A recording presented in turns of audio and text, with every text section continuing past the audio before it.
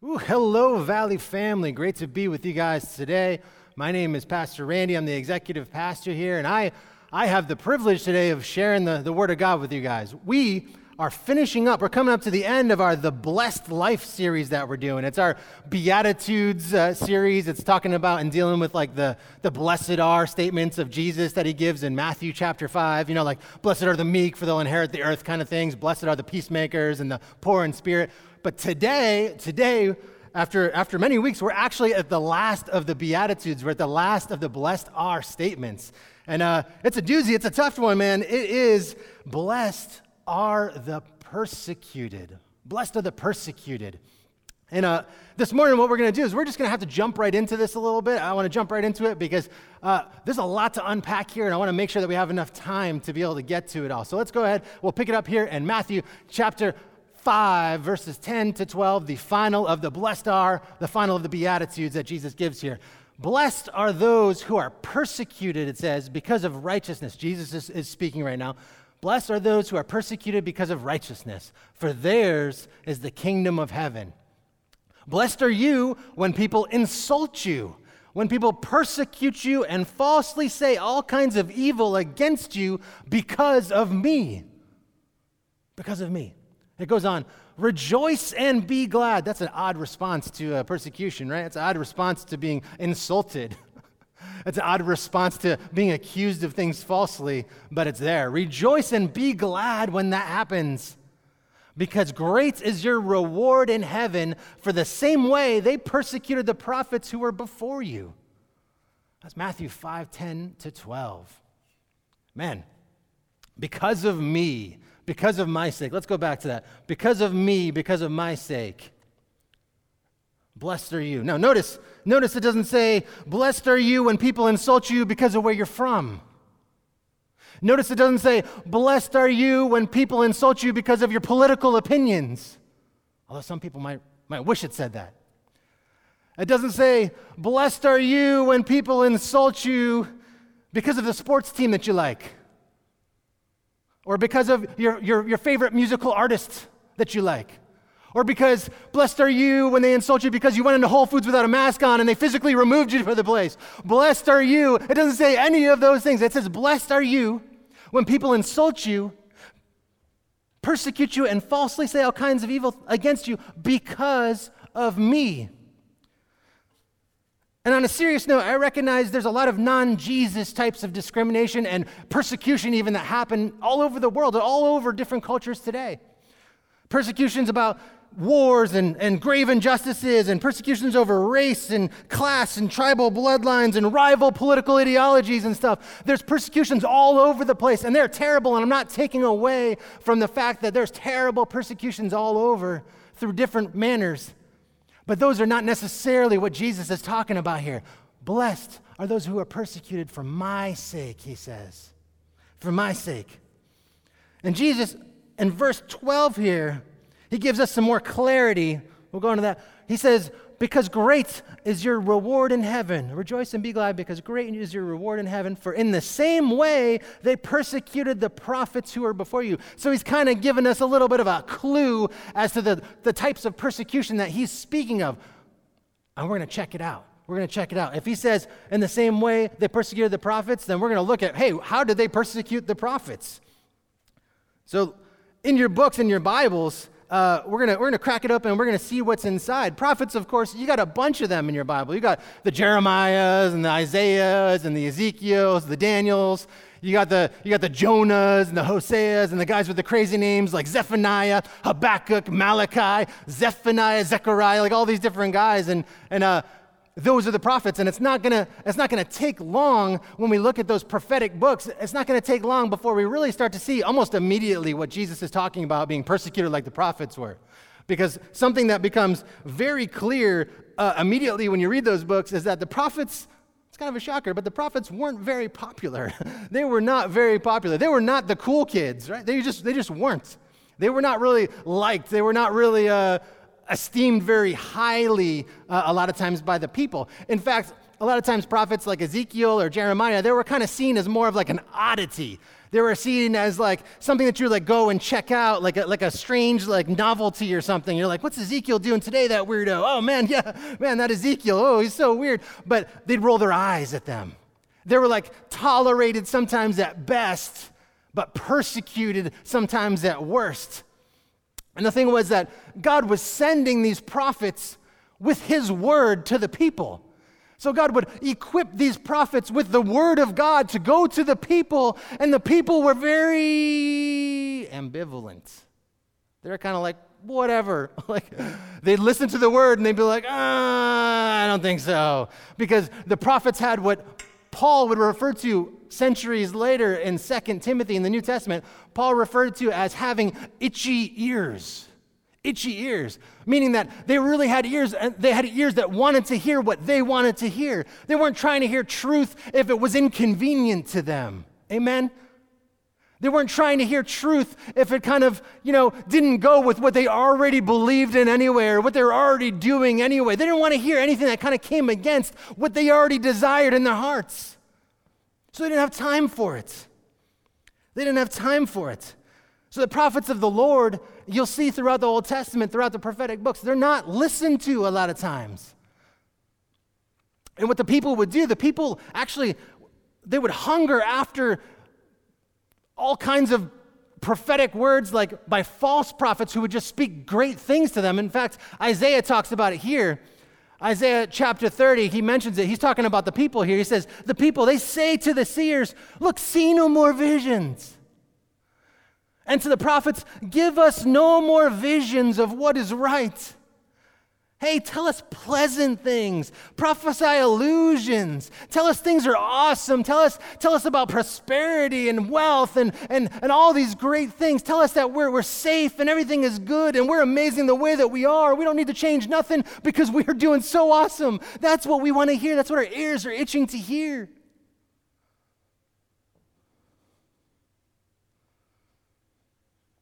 So these false prophets would show up on the scene, and they just knew that the people wanted to hear a certain thing. So these false prophets who were not prophets of the Lord, they were not speaking the word of the Lord. They would go to the people and tell them all what they wanted to hear. And these false prophets again and again would actually get a following them around and really respecting them and really liking these false prophets, not because they spoke the truth, but because they spoke a pretty sounding lie, and that's what the people desired to hear. Itchy ears. I compare it to going to a mechanic to get your car checked out. You ever had car problems? You ever been driving down the road and all of a sudden you start to hear a rattle or something weird going on, and it's not fixed by just turning up the volume on your stereo. Sometimes we hope that's going to fix it. It doesn't get fixed by that, and you hear it a little bit more, and finally you're just I give up. I'll bring it to the mechanic. So you bring your car to the mechanic, and you're kind of oh, this is stressing me out, man. I don't want to hear about, $3,000 worth of repairs or something. So you bring it into the mechanic, and the mechanic comes out, and he actually surprises you. He goes and looks at your car, comes back right away. There's no waiting. He comes back right away. He takes a look at your car, comes right back, and comes to you, and he says, man, I got amazing news for you. I got great news. Your car's in great shape, the best shape. Your car's in the best, great shape of any car ever, and your car's beautiful. And also, you look beautiful today. And also, this visit has been free. Isn't that awesome? Cool, man. And then you're like, whoa, I like this mechanic. And as you high five him on the way out, and you get in your car, and you're driving 80 miles an hour down the highway, 15 minutes later, and you hit the brakes, and they fail, and you start to roll like this down the highway as your car is going head over heels, and you have a moment where time slows down, and you think to yourself, but he was such a nice guy. That's what it was like with the people and the prophets back in the prophetic times. They didn't want to hear what they needed to hear, right? If your brakes are bad on your car, you need to hear that the brakes are bad on your car. They didn't want to hear that. They wanted to hear that everything was all right and amazing. That's what they got. That's what they got from false prophets who were just all too willing to tell them a pretty sounding lie. I'm not making that up. You'll see it recorded many times in the prophets of Scripture. We're going to pick it up here in 1 Kings 22. I'm going to set it up a little bit. back then Israel was like kind of, they didn't have unity anymore. They kind of broke apart. The nation of Israel broke into two at that point, into two separate nations. There was the northern nation of Israel, and there was the southern nation of Judah. They had different nations, they had different capitals, they had different kings. And the two kings, the one in the north was named Ahab, and the one in the south was named Jehoshaphat. Jehoshaphat is not a name you hear about a lot these days. You don't hear like a lot of people like naming their children Jehoshaphat anymore, but that was this guy's name, the king of the south of the kingdom of Judah. His name was Jehoshaphat. You got these two kings, and even though they were split apart, there was two separate nations now, they came together because they had a common enemy one time, and they're like, hey, like, let's get together, let's combine forces, let's combine armies, and maybe go ahead and attack our common enemy. So they get together and they start talking about this. And one of the kings, the king of the southern kingdom, Jehoshaphat, says, hey, can we like check out what the Lord has to say? Let's check the counsel of the Lord. So the king of the north, Ahab, comes and he says, listen, I got 400 prophets. Let's bring them in. And the prophets come in. They're not prophets of the Lord, but they're prophets. And they come in and they're saying all these amazing things, right? So the king say, hey, prophets, should we go and attack our enemies? Like, what's going to happen? And the prophets are like, yes, you should totally go and attack your enemies because the Lord is going to give your enemies into your hands. And 400 prophets are all saying this at once. They're all excitedly saying, yes, we are prophesying. We are feeling the Spirit right now. And it's saying, go and receive your victory. Go and attack your enemies and you will be fine. You will rout your enemies.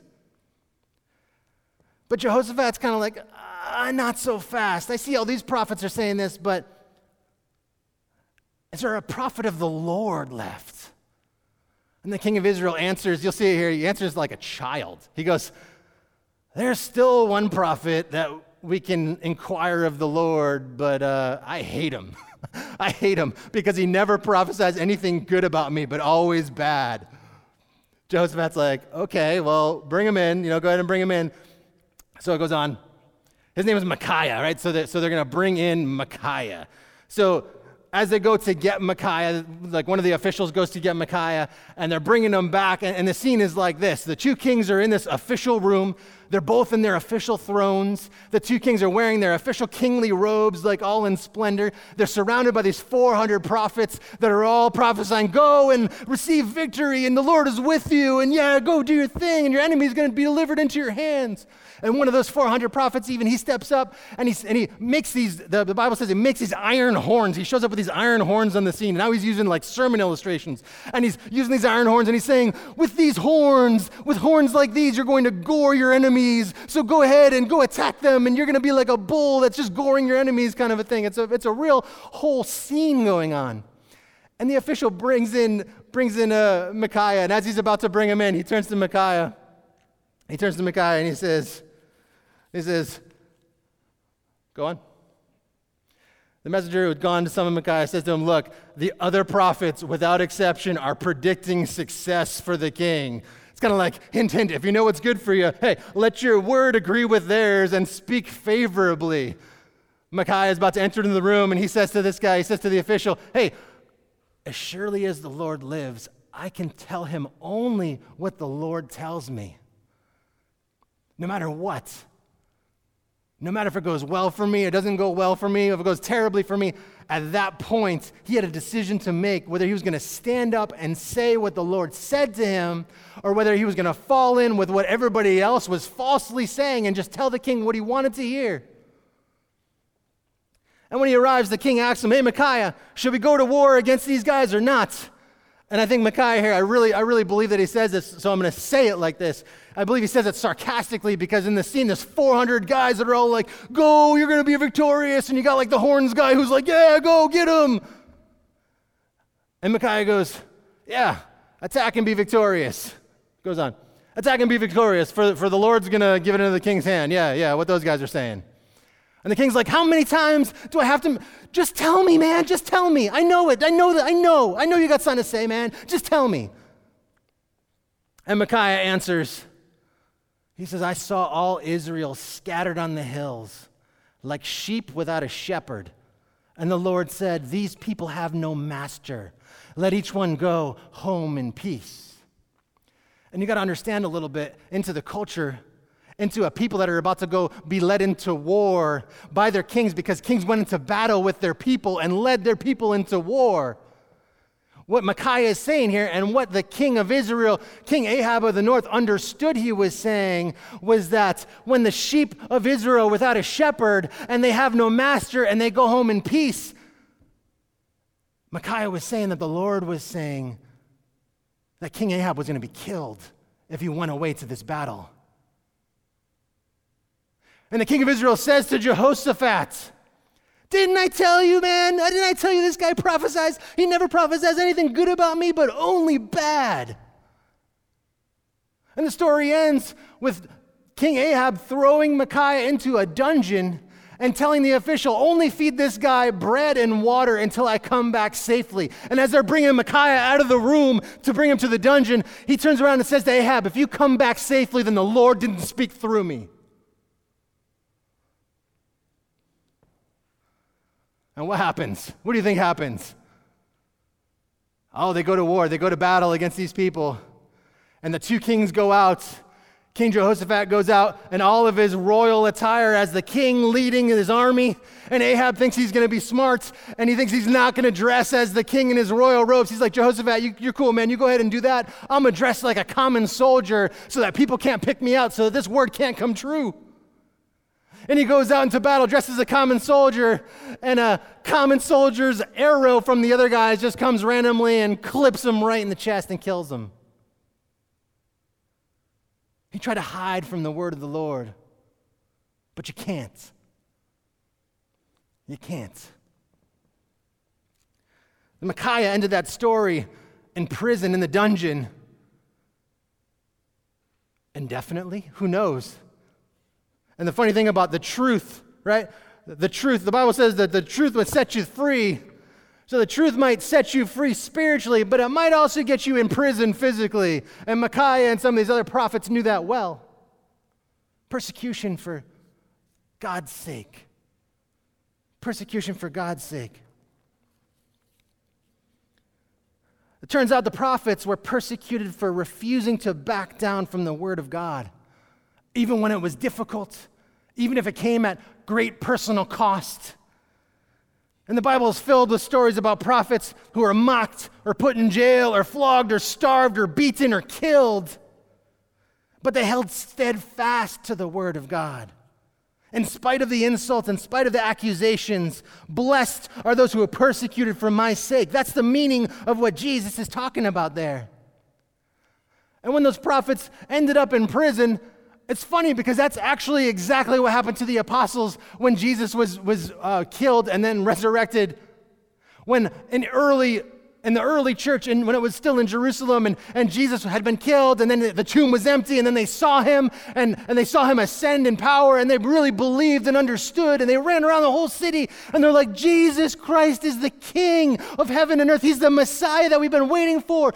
And the chief leaders and the religious leaders, they killed him, but death couldn't hold down the author of life himself. And so he rose from the dead, and they go about Jerusalem, and they're speaking in the name of Jesus, and people are freaking out and believing them. And thousands of people are being added to the church. In the Bible, in the Acts, it says daily in some instances. Daily. So the apostles are brought in by those same religious leaders that actually had Jesus killed. And they're brought in to be questioned by the high priest. And he says, hey, we gave you strict orders not to teach in this guy's name, the name of Jesus. He goes on, he says, yet you have filled Jerusalem with your teaching, and you're determined to make us guilty of this man's blood. And Peter and the other apostles, they reply to him, they say, listen, we must obey God rather than human beings. And they begin to use that moment in front of the council of religious leaders called the Sanhedrin, in front of that council of like intimidating people that have the power of life or death over you pretty much. In that moment, they say, we must obey God rather than human beings, so we're going to continue to preach in the name of Jesus. And they start talking about this Jesus that you guys killed. He really was the Messiah, and you guys killed him, but now he's risen from the dead. They're preaching the gospel to these guys after they just told them to stop. And they're furious.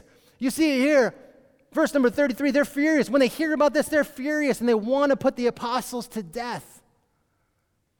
They're about to be persecuted for real for Jesus' sake. They're furious, and they want to put him to death, but they're kind of scared of the people at the same time because all of Jerusalem is in an uproar over this Jesus character. And if they kill off the apostles right after Jesus was killed, they might have riots up on their hands. It might be worse for them. So they're furious. They want to put him to death. But after they send the apostles out of the room and they discuss what they're going to do to him, and death is on the table, they bring him back in. It says, verse 40, I believe. Yeah, 40.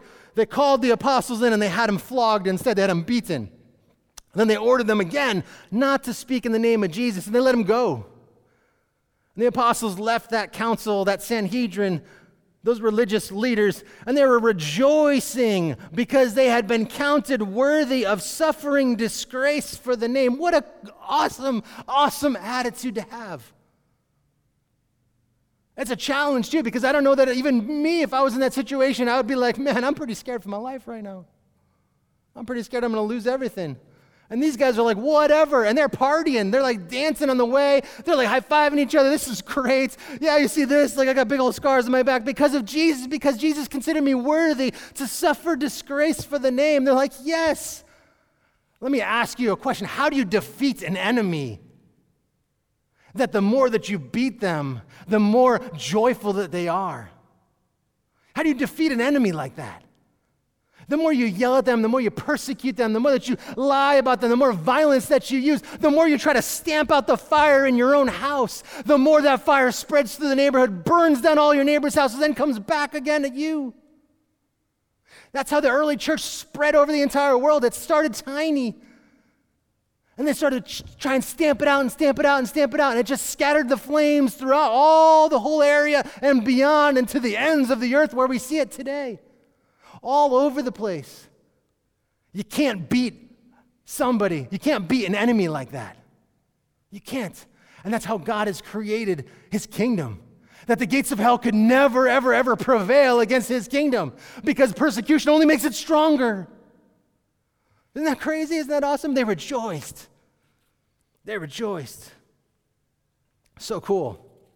Stuff like that happens to this day in countries all over the world.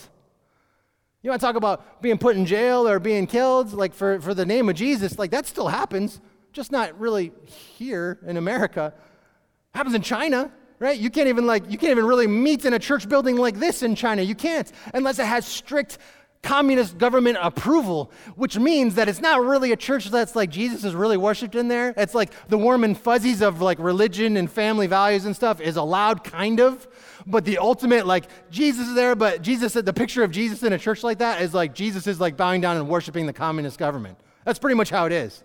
So if you are actually trying to have like a worship of the real Jesus and you're actually trying to be a real Christian, you can't meet like this. You have to meet in underground little like houses. And there's always like the threat of spies that are around that they're going to find out about your meeting. They're going to come sit in and see what you guys are doing. And if you guys are praying in the name of Jesus or you're singing to Jesus or whatever, it's like, boom, we're going to imprison these guys, kick down the door, arrest the whole family, mess up your whole life. That's just China. You got caught being a Christian in like places in Egypt or Afghanistan or Somalia. You're not even talking about like the nice, like, hey, a spy came in and they kicked down the door and they did whatever. You're talking about like massive riots in your neighborhood. People coming to your door, trying to break down your door by force and just come in and just kill you without a trial because you have blasphemed. You've made the unpardonable sin by not worshiping whatever God that they worship. You picked out Jesus Christ, and that cannot stand in their neighborhoods. And their opinion.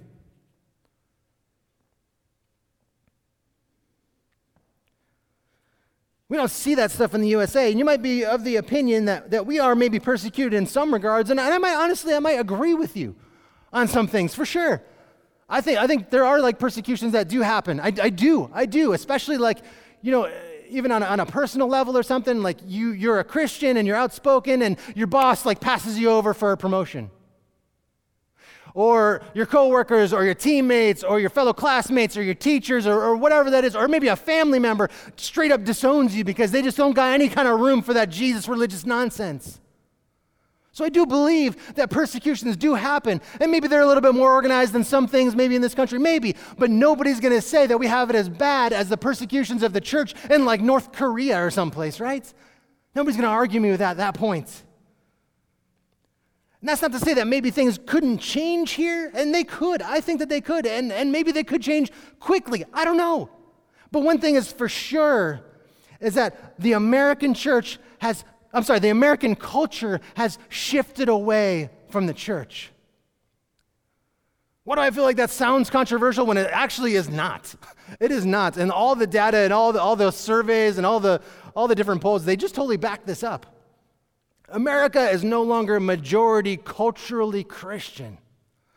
Like in some years in the 50s and the 60s, you know what percentage of people identified as either Christian or Catholic? Combined, it was like 95% of the entire population identified as a Christian or a Catholic. When 95% of your population, we're talking about hundreds of millions of people, we're talking a lot of people, when they all identify as belonging to the church, right, in general, the church, that means that the church has a very powerful influence in the center of the society there. And it did. For years, the culture kind of revolved around the church, going to church on Sundays and doing what the church, and the church was very, very, very powerful. Once upon a time, the church, or the idea of church at least, was more or less the center of American life, influencing and shaping society, sometimes for the good. Let's be honest, sometimes maybe not for the good, because, Christians aren't always great at living up to the standard to which we're called.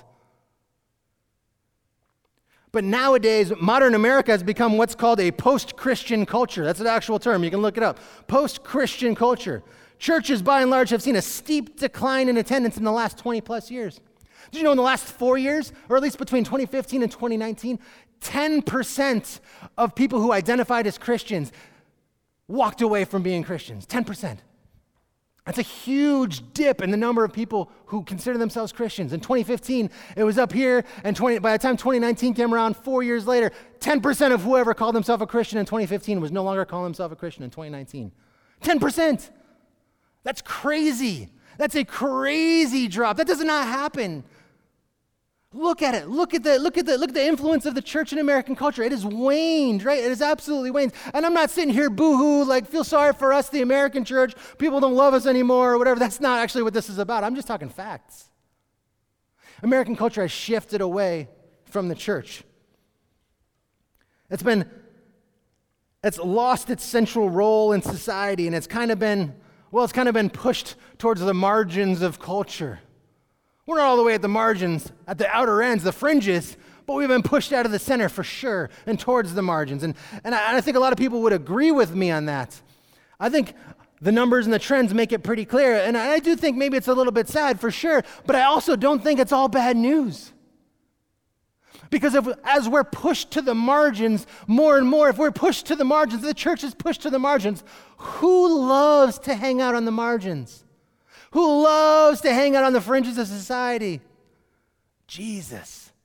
Jesus hangs out on the margins. If we're pushed to the margins, that's where Jesus likes to hang out in the first place. Who hangs out on the margins of society better than Jesus does? The guy was chilling with prostitutes, non-sexually. The guy was chilling with tax collectors and lepers and all kinds of just the outcasts of society and people that society wanted nothing to do with. The religious people of that day, of Jesus' day, they wouldn't even walk on the same side of the road as some of those people. And Jesus beeline for those people, bypassing the religious guys who had their noses up and thought they were too good to even look down at those scumbags over there. And Jesus was like, excuse me, I'm going to go over here and hang out with this guy you just called a scumbag. Jesus lived life on the margins. Jesus is home. He made his home on the fringes. And if the margins are where Jesus spends his time, then maybe it's not such a bad place for the church to be. And maybe, just maybe, I'm going to make a couple enemies here probably if I haven't already, but maybe, just maybe, the church that once upon a time found itself at the center of the culture here in America, maybe that church got a little too comfortable, and I'm just going to say it. Maybe we got a little bit too complacent. Maybe we lost focus of the message and the mission of Jesus. Maybe we got a little bit lazy. Too focused on ourselves. Maybe the church became more concerned with the Christian culture rather than the Christian Christ. We had all kinds of issues. Listen, I will tell you one place that there's plenty of persecutions of the church in the United States of America. Let me just tell you right now. It's not coming from outside the church. It's coming from inside the church, and people are persecuting each other constantly. Constantly. Churches can sometimes be more focused on the Christian culture than on the Christian Christ. And I think you can see that illustrated in the fact that the American church for a long time now has seemed more persecuted by each other inside the church than by anybody outside, over minor and some would say relatively important issues like the length of a man's hair, whether women can wear pants, whether you can wear shorts to church on a Sunday. I know, riveting, right? But people are freaked out about those issues. Whether the Bible can only be read by a certain translation. It's got to be King James only because those other ones aren't inspired. It's got to be King James only. You got to say thee, thou, thine, thust. What if you speak Spanish, right? Like, can you read that translation? You can't. Is that thought through? I don't know. What about people with tattoos? What about the songs that I like? Can't you play the old songs, man? Can't you just bring back the old hymns? Can't you play the new songs? Why do we got to play these other songs? We want to play the new songs. Can't you just pick any other song? I don't like any of these songs. People fighting over all that stuff all the time, arguing, infighting about the placement of the cross or the Christian flag or the American flag or the drum kit or the pulpit or the piano.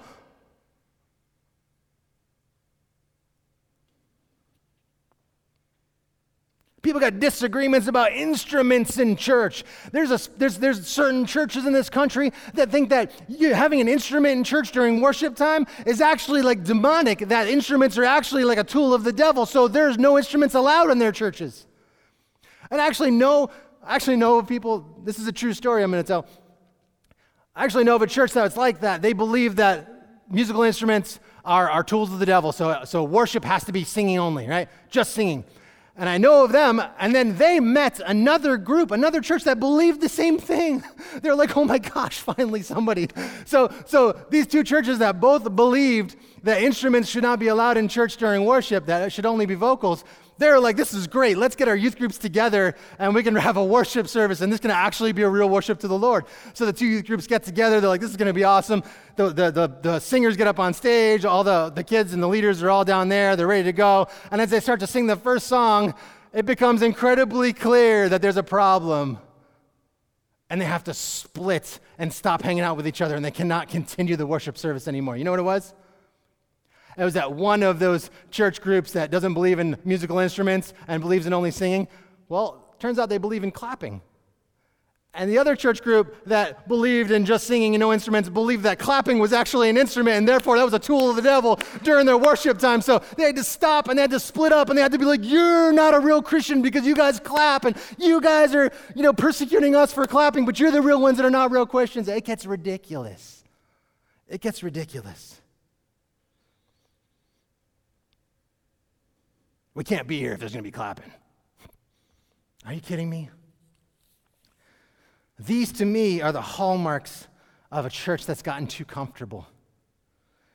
They got really nothing external to worry about, so they start nitpicking amongst each other and turn minor disagreements into big old fights and name-calling, and you're not a real Christian if you don't QRS, TUV, WX, Y, and Z.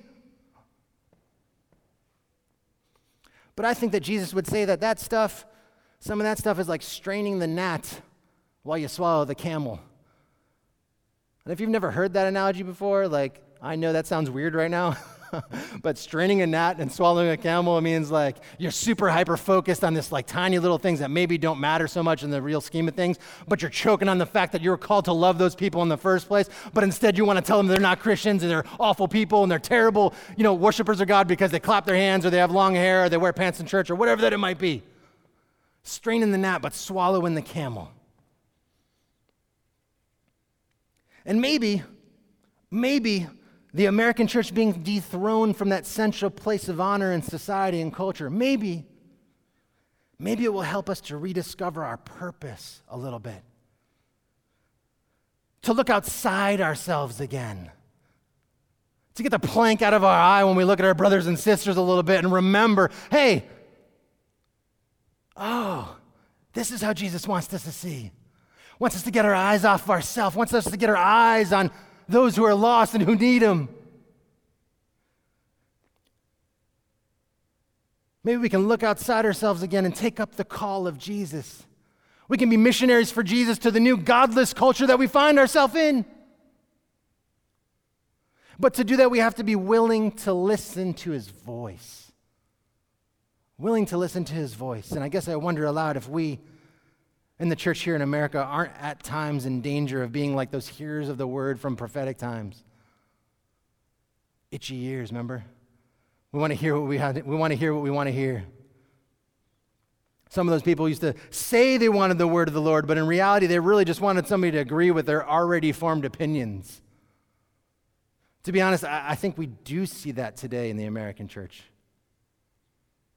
They saw it in prophetic times in the Old Testament. Paul saw it in the New Testament. He says right here in 2 Timothy chapter 4, he's talking to a pastor. He's talking to Timothy. He says, hey, for the time will come when people will not put up with sound doctrine anymore. They're not going to want teaching, man. They don't want to hear what the Bible says. Instead, to suit their own desires, they will gather around them a great number of teachers to say what their itching ears want them to hear.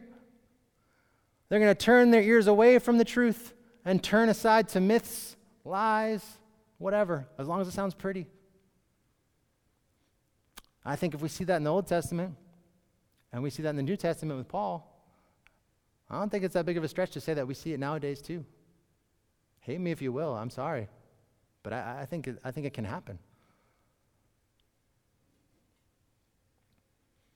People have itchy ears, and let's be straight. Let's be straight. Let's just take off any falsehood or false pretenses. Let's be straight. We see all around us that some pastors and leaders have used the knowledge that people have itchy ears. They've used that knowledge to their financial benefits. And they've happily told these people what they wanted to hear and what their ears were itching for. And as they told them what they wanted to hear, they watched the checks rolling in more and more, and their church was growing, and it was awesome for them because they had it on lock what the people were clamoring for. So they were just spitting out generalities, and God wants you to be a millionaire, and God wants you to have an $8,000 suit and golden cufflinks and plastic surgery, or God wants you to have a Ferrari and a private jet and a private island. God wants you to have $3,000 Yeezy sneakers and an $800 t-shirt with pre-made holes in it. God wants you to be rich and blessed and prosperous and sow $1,000 seeds or reap $1 million harvest.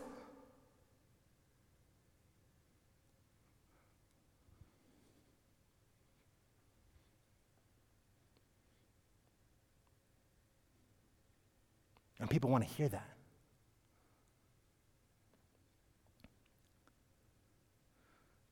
Sometimes we want to hear that God wants us rich, and God wants us powerful, and God wants us happy, and God wants us blessed, and God wants us comfortable, and God wants us safe, and God wants us rich and happy and comfortable and safe and prosperous, and rich and happy and comfortable and safe and prosperous.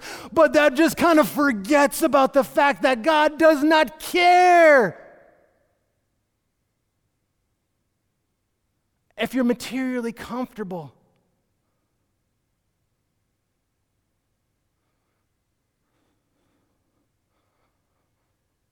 I don't mean like if you're homeless that God doesn't care that you're homeless, or if you're hungry that God doesn't care if you're hungry. No. I don't mean that at all. There's a comfort that comes to our detriment sometimes. A comfort that brings complacency,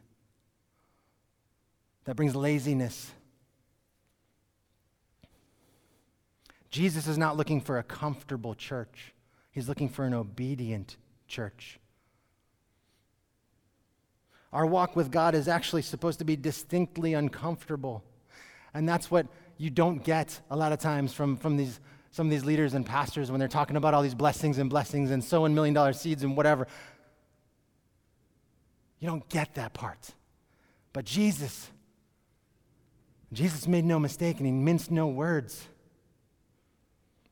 And the bone I have to pick here isn't about wealth itself or judging people, like if they're a Christian and they have a nice car. It's not about that. That's not about that at all.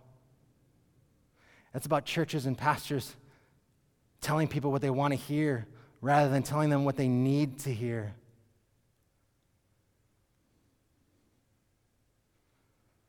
If your car's brakes are bad,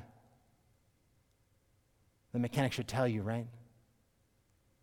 Shouldn't tell you that everything's good and great and awesome and you're amazing and you're going to be blessed and that car's going to bless you because it's beautiful and all these things. You need the truth. Sometimes you need the truth even if it hurts. We need to be willing to stand up and speak the truth even if it hurts, even if it costs. And we need to be willing to stand up and listen to the truth, even if it's not convenient, even if it goes against our thoughts and our opinions, even if it hurts. Jesus is not looking for a comfortable church. He's looking for an obedient church. Let's read one of the most difficult verses in the entire Bible. Let's read it. Matthew 16 is Jesus himself saying it. And Jesus is saying, hey, whoever wants to be my disciple. Who's that? Who do you think he's talking to? Well, he's talking to whoever wants to be his disciple. So he says, you must deny yourself. Whoever wants to be my disciple must deny themselves. So uncomfortable, right? We live in this society, this age of like instant gratification. You're saying deny myself? Whoever wants to be my disciple must deny themselves and take up their cross and follow me. Wait a minute, I don't like where this is going, Jesus. For whoever wants to save their life will lose it. What? Or whoever loses their life for me will find it. Take up your cross and follow me, says Jesus. Where are you leading me, Jesus? Is it safe? Is it safe over there where we're going, Jesus? Where are you leading me? Is it comfortable over there where we're going, Jesus? Are they playing my kind of church songs over there where we're going, Jesus? Jesus, where's the drum kit over there where we're going, Jesus? Are they clapping in church or are they just singing, Jesus, Jesus, Jesus, Jesus? Is it my kind of kingdom? Is it going to be for me? Is it what I want? Is it what I desire? Are the people that I like, are they going to be there, Jesus? Are the people that I dislike going to be there, Jesus? Jesus, where are we going with this cross, Jesus? Why am I following you? Where are you going? Well, we know the answer where he was going. You know where he's going with that cross. You know what's there. The cross, the nails, the crucifixion. That's what he's talking about here. Whoever wants to be my disciple must deny themselves, take up their cross, and follow me. Where is he going with his cross, man? He was going to his death. That way over there with Jesus, that way lies death of self. Life with Jesus, yes, but death of self.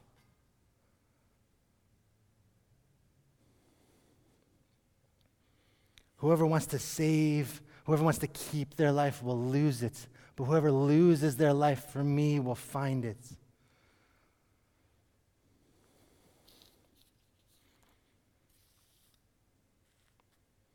You don't get that a lot.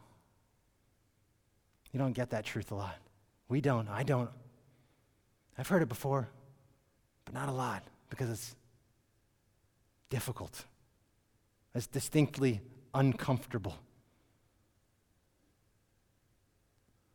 It's not safe. Well, following God is not always safe. Ask all these other believers in all these other countries.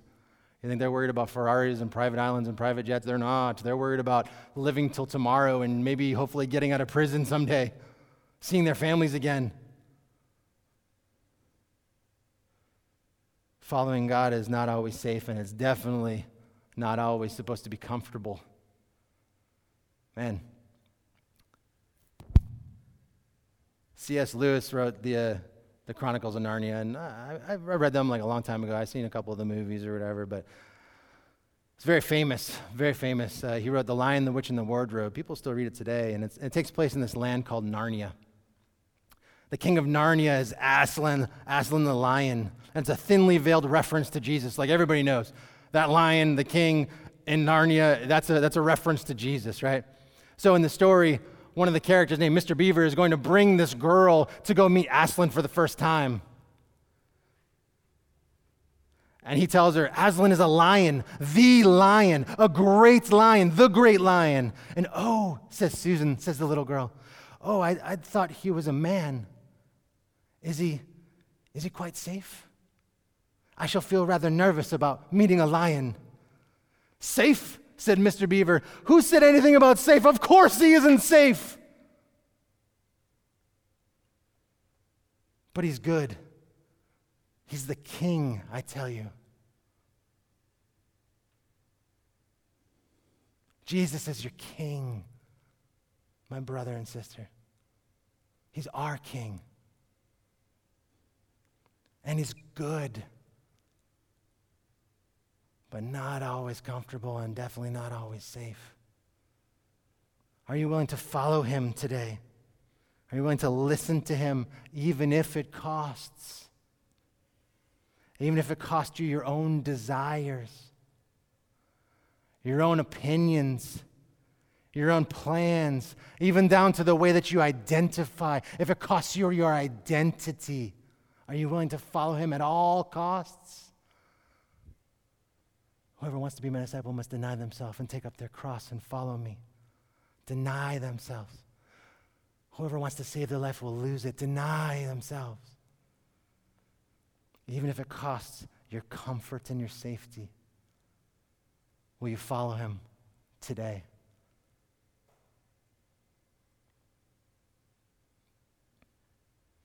Lord, I just worship you, God, in this place, in this time. Lord, I'm an imperfect person, God, and I've done my best, God, to try to be faithful with your word today, Lord, and I just pray that you bless it, Lord, that you bless it and you use it, Lord, and anything that was of me, Lord, that wasn't of you, Lord, that you would just cause that to fall away, Lord God, because I believe your heart, Lord, your heart is for your people, and I tried to bring that to bear today, Lord God, that your heart is for your people to be abandoned unto themselves for your sake, Lord.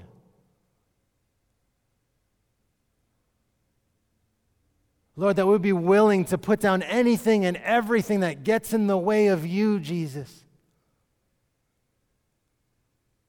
Even if it's something that we distinctly don't like or don't want to hear, Jesus, we give it to you, Lord. Help us to receive it, Lord. Help us to receive your ways and your word, Lord. Help us to deny ourselves, Lord God, and pick up our cross and follow you and be with you over there on that hill where you've called us to be, Lord, where life eternal is in the Spirit, but sometimes where there's death in the flesh. Lord Jesus, help us to put down our identities and our opinions, Lord. Lord Jesus, I go so far, Lord, as to say, God, that your will be done, Lord, in this election in November, God. Your will be done, Lord God, that God, I give up my opinion on who I think is a good guy or a bad guy, or if they're both bad guys or whatever, Lord. I give it to you, Lord. I ask you, God, that you, Lord, would reign and have your way through whoever wins, Lord God. I give up my identity and my opinion before you, Lord Jesus, and I just ask you, Lord, to lead me, Lord, to lead us, Lord, that we be willing to give up unto everything, Lord, and be before you and say, God, your will be done. Not ours, but your will be done. Thank you this morning, Lord, in the mighty name of Jesus. Your will be done. Amen.